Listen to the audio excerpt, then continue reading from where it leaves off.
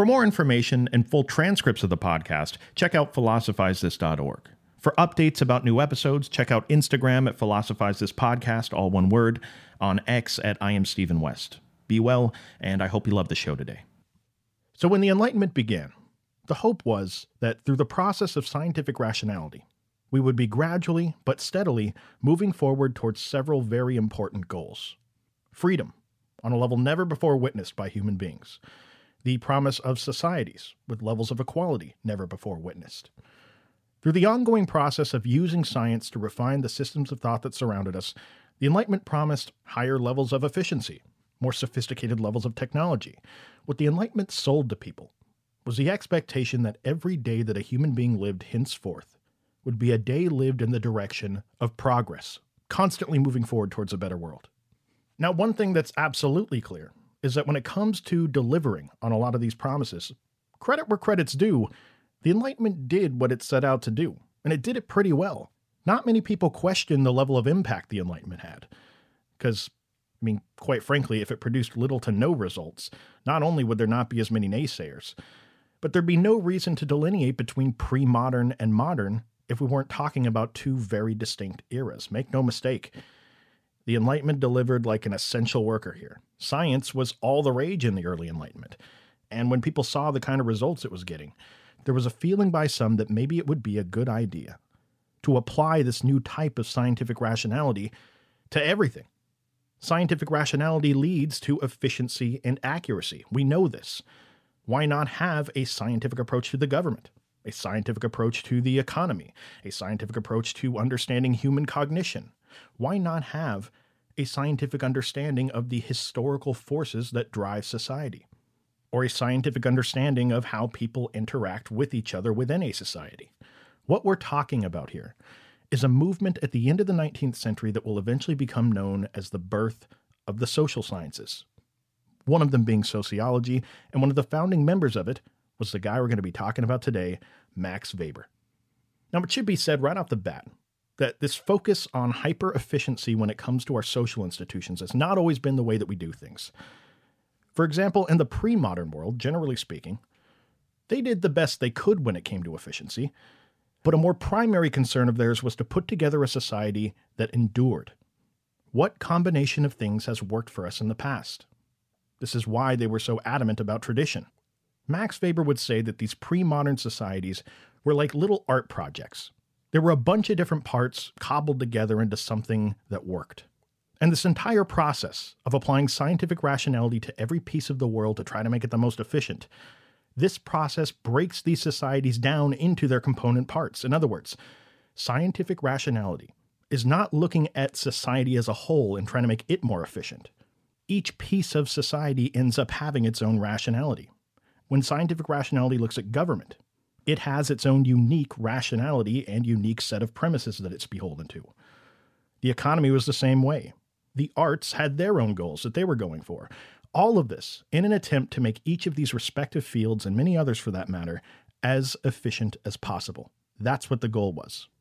Now, more generally, Weber saw the whole project of trying to use scientific rationality to make everything as efficient as possible, to know everything about the natural world, to be able to offer total freedom and equality for every person in the world.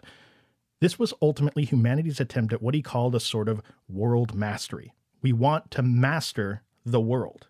Now, Weber might say, you hear the term world mastery. Doesn't really sound too bad. Who wouldn't want to live in a world where we've mastered it? Who wouldn't want to live in a world where every day that passes is civilization progressing further and further into a level of existence no human being has ever experienced before? Then again, he would say, think of the weight that you live under, that also no human being has ever experienced. Think of the weight of feeling like every day that you live needs to be a step forward. This is not the way most societies throughout history have felt. That thing I did right there, where no matter how good something sounds at first, there may be unintended side effects that necessarily go along with it. That's going to be common in this episode, because it's a hallmark of Weber's work. See, being a sociologist at the end of the 19th century, one of his primary goals is going to be looking at the lives of the people of modernity, and he's going to consider no matter how good it sounds when you talk about all that the Enlightenment has produced, technology, efficiency, equality, knowledge, freedom. How has mastering the world in these areas created brand new challenges for the people that have to live in this present era? That's going to be one of his big questions. So I want to start with equality, because it's obviously an issue that's on everyone's minds lately. But before we get started, there are a couple very important disclaimers I want to make that are relevant for the entire episode, but particularly relevant for the subject of equality just because of all that's going on. First of all, when Max Weber says something like, "We have progressed since the Enlightenment when it comes to the subject of equality," when he says that, he is by no means saying that we have reached some sort of endpoint in that area. This same point actually applies to many of the things the Enlightenment produced. Take knowledge, for instance. Now, we have undeniably made progress when it comes to our scientific understanding of the universe since the beginning of the Enlightenment. But there's obviously still an enormous amount of work that needs to be done in that area. Take technological progress. We've definitely come a long way since the days of the early Enlightenment when it comes to the technology we have at our disposal. But clearly, we are not at some sort of endpoint here. Clearly, there's always more progress that we can make in that area if we dedicate resources to doing it. Well, same thing with equality. When you compare the life of the average person living in medieval Europe with the life of the average person living during Weber's time, still a lot of work that needs to be done, of course, but we have been generally moving in the right direction. So if over the course of the episode you hear Max Weber say things that sound critical of the idea of equality, please understand that he's not making a case against the idea that we should be making our societies more equal.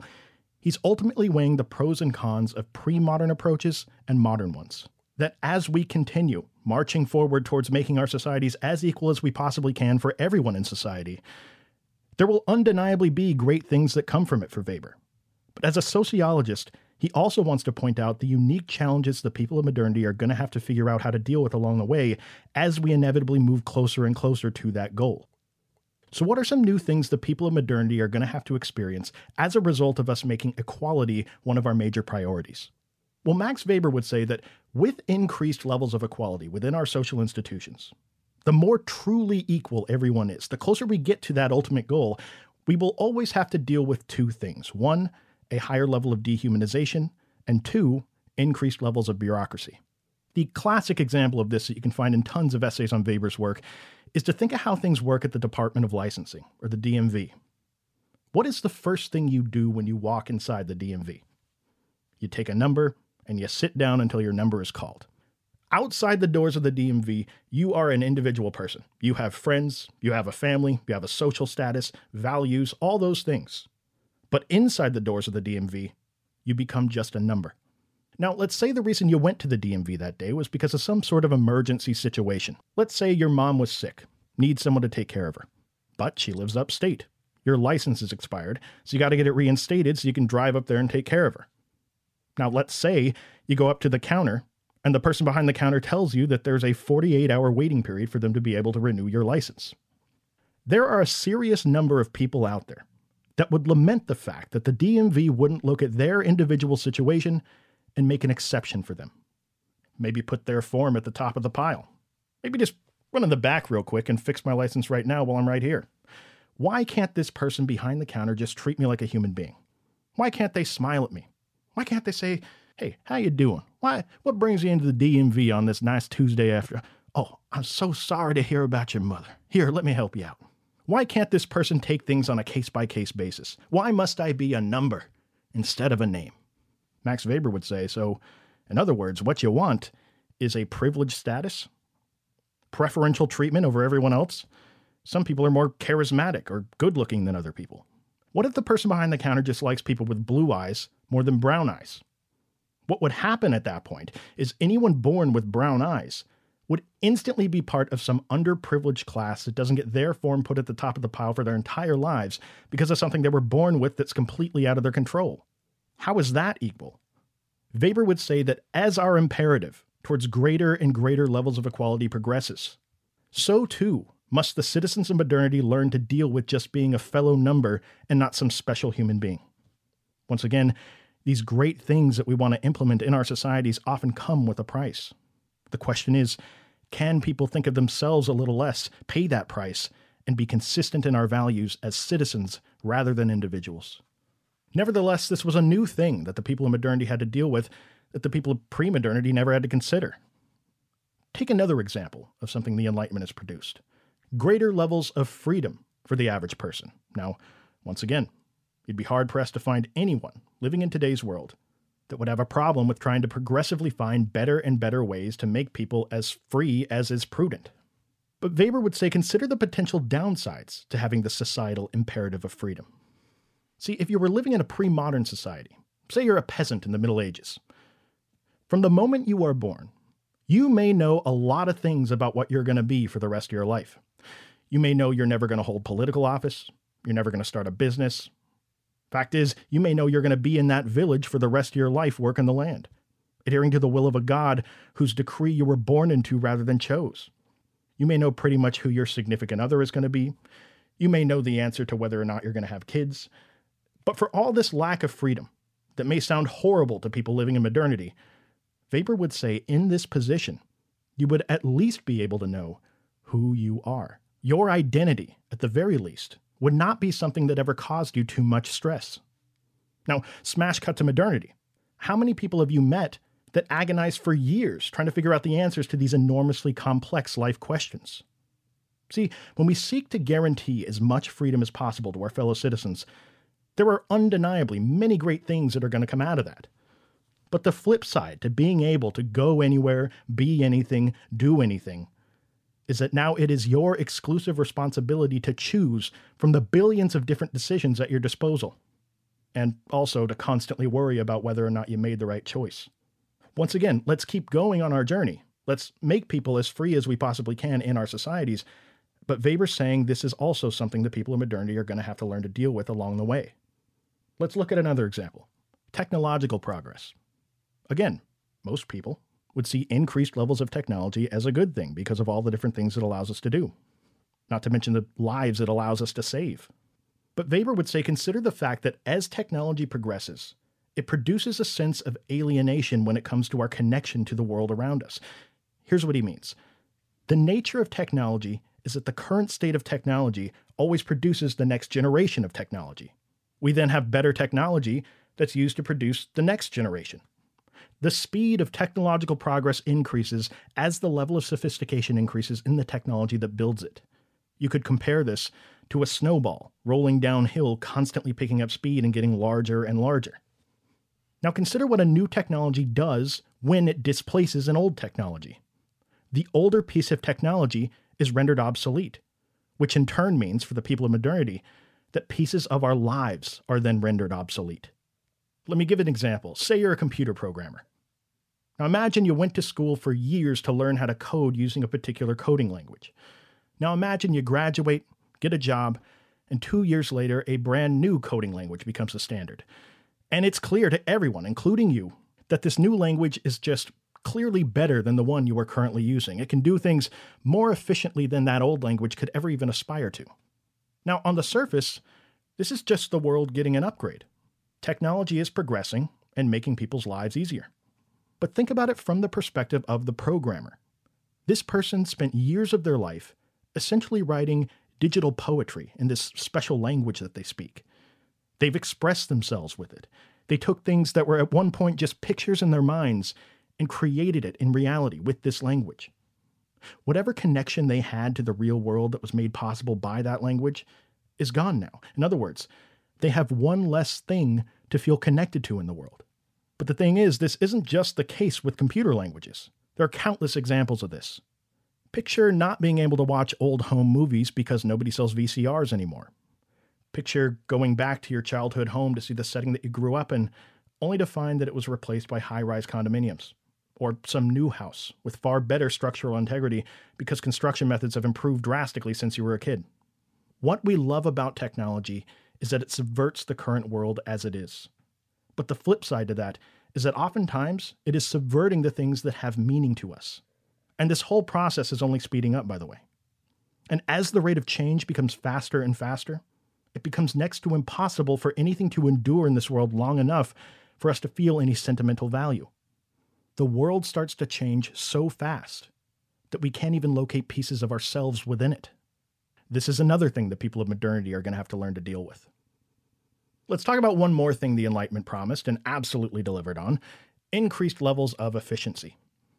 The idea was that we could take scientific rationality, and in the same way we applied it to the task of trying to understand the universe better, we could apply it to things like agriculture, the economy, government, the farming of animals, manufacturing of consumer goods. There was a sense in which there wasn't any process that couldn't be made more efficient compared to how it was done in the pre-modern world, if only we look at it scientifically and trust the numbers and data. Now keep in mind, if you were living in the pre-modern world, these things are usually carried out by yielding to tradition. Good portion of the time, there are rituals and ceremonies that people have come up with over the years that not only commemorate the whole process, but allow for human beings to feel a sense of connection to these aspects of maintaining their society. But in the modern world, Weber would say, where making things as efficient as possible has become the chief priority, these traditions, ceremonies, and rituals start to become just unnecessary inefficiencies. To make things as efficient as possible, oftentimes we need to get rid of any sort of pesky human feelings that get in the way so that the numbers can look as good as possible. So we've talked about several examples of what Weber thinks are new challenges the people of modernity are going to have to learn to deal with. What do all these sacrifices we've been talking about add up to? Weber would say that every one of these things we've been talking about is an example of humanity trying to apply what he calls rationalization to the component parts of a society, all of this in an attempt for eventually achieving world mastery. Science and rationalization is undeniably great at doing all these things we're asking it to do. The question that plagues the people of modernity is, when every day needs to be a day moving forward towards progress, where no civilization has ever gone before, when you try to make everything as rational and efficient as you possibly can, do we inadvertently end up creating societies where people work at an extremely efficient workplace? They have a sweet iPhone 16X Plus Max Plus. They have a billion options at their disposal in terms of what they can be. They know more about the universe than any other human being that's ever lived before. Do we create societies where people have all these things, but feel utterly disconnected and completely empty inside? Weber says that to live in modernity is like living inside of an iron cage. He describes the people of modernity in one of his most famous quotes ever. He says, quote, "We are specialists without spirit, sensualists without heart. This nullity imagines that it's attained a level of civilization never before achieved." End quote. See, at a certain level, we're fooling ourselves to Weber. We think we've achieved this level of civilization that's so advanced because we've learned to understand the external world around us and make a super efficient profit and loss sheet. But oftentimes when you have this progressively enormous understanding of the natural world around you, when you aim for world mastery, the only thing it really serves to do for the average person is demystify the world, as he says. What he means is, people in former societies have been capable of looking at the universe around them and reveling in the wondrous nature of it. But rationalization, as a process, the longer we make it one of our chief priorities, it removes the mystery out of human life, which is, again, on one hand, the exact reason we love it. We're trying to do this. But on the other hand, it progressively disenchants the universe that we live in for people. Once again, for Weber, there's pros and cons to every strategy, and we would do well to consider both sides of things before we ever decide to implement something new. Now, it's with this understanding of the work of Max Weber that I think it's important to pivot and begin talking about another thinker from around this time, Henri Bergson. Simply put, just to pick one of many entry points into the upcoming series we'll be doing on him, simply put, Bergson thought that we as human beings try way too hard to relate to everything in the universe spatially. When we look at the universe around us and we're trying to understand it better, we almost always begin by asking questions like, what are the spatial properties of this thing?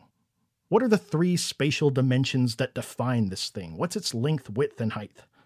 What spatially definable material is this thing made out of? What's the volume of this thing? What's the mass? What's the relationship between these two things that we have these spatial definitions of? How do they spatially interact? But all this spatial bookkeeping eventually only leads us down the road of thinking that to further understand these things, we need to break things up into their component parts. In other words, understanding things deeper means breaking space down into smaller pieces for us to examine more closely.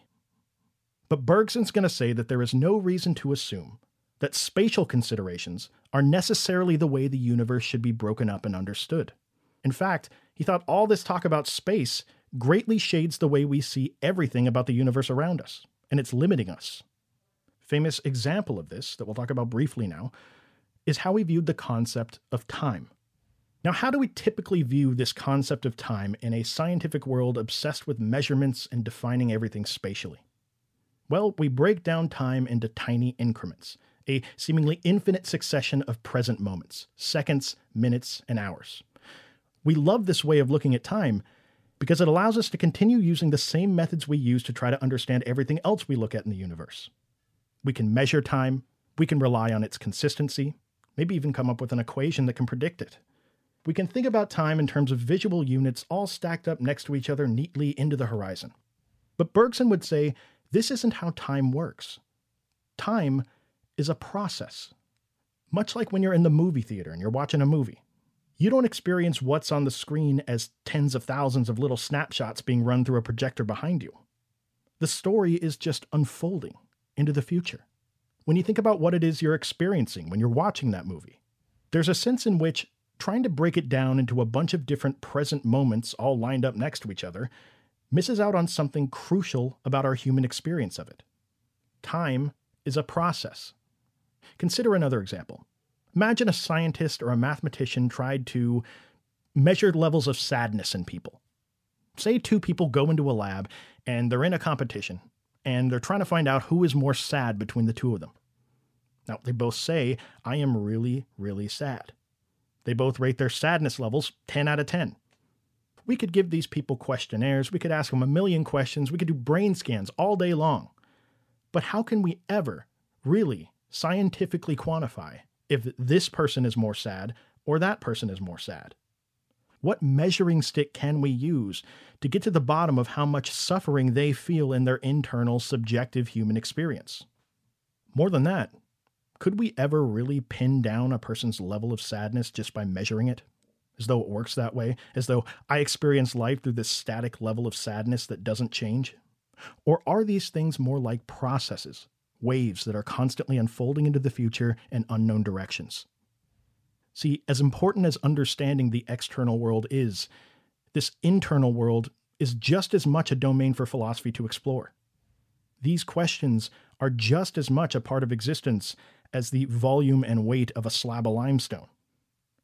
Bergson thinks that when you look at things like time, or internal experience, or thousands of other things we'll talk about in the upcoming series, when you look at these, you start to understand that the fundamental building blocks of the universe may be processes, rather than anything that's static and easily measurable. The best metaphor I've seen used to describe this is a common one, and it goes like this. Picture you're out in the desert, and you come across a giant sand dune on a fairly windy day. Now imagine that sand dune is the universe, and you represent humanity's attempt so far to try to understand it. Now, picture you try to measure it, you try to weigh it, you pull out your measuring tape and you get started. And there's a sense in which by the time you've even gotten done taking the first measurement, that sand dune is a different thing than when you began. Halfway through, that sand dune has transformed into a completely different thing. You could be out in that desert for 1 billion years, trying your hardest to get the measurements and pin down what exactly that sand dune is and still fail through no fault of your own. That sand dune is a process, not a static thing that can ever be measured. This idea would form the basis of what would eventually become known as process philosophy. And I'll explain more on next episode. Thank you for listening. I'll talk to you next time. Stay safe.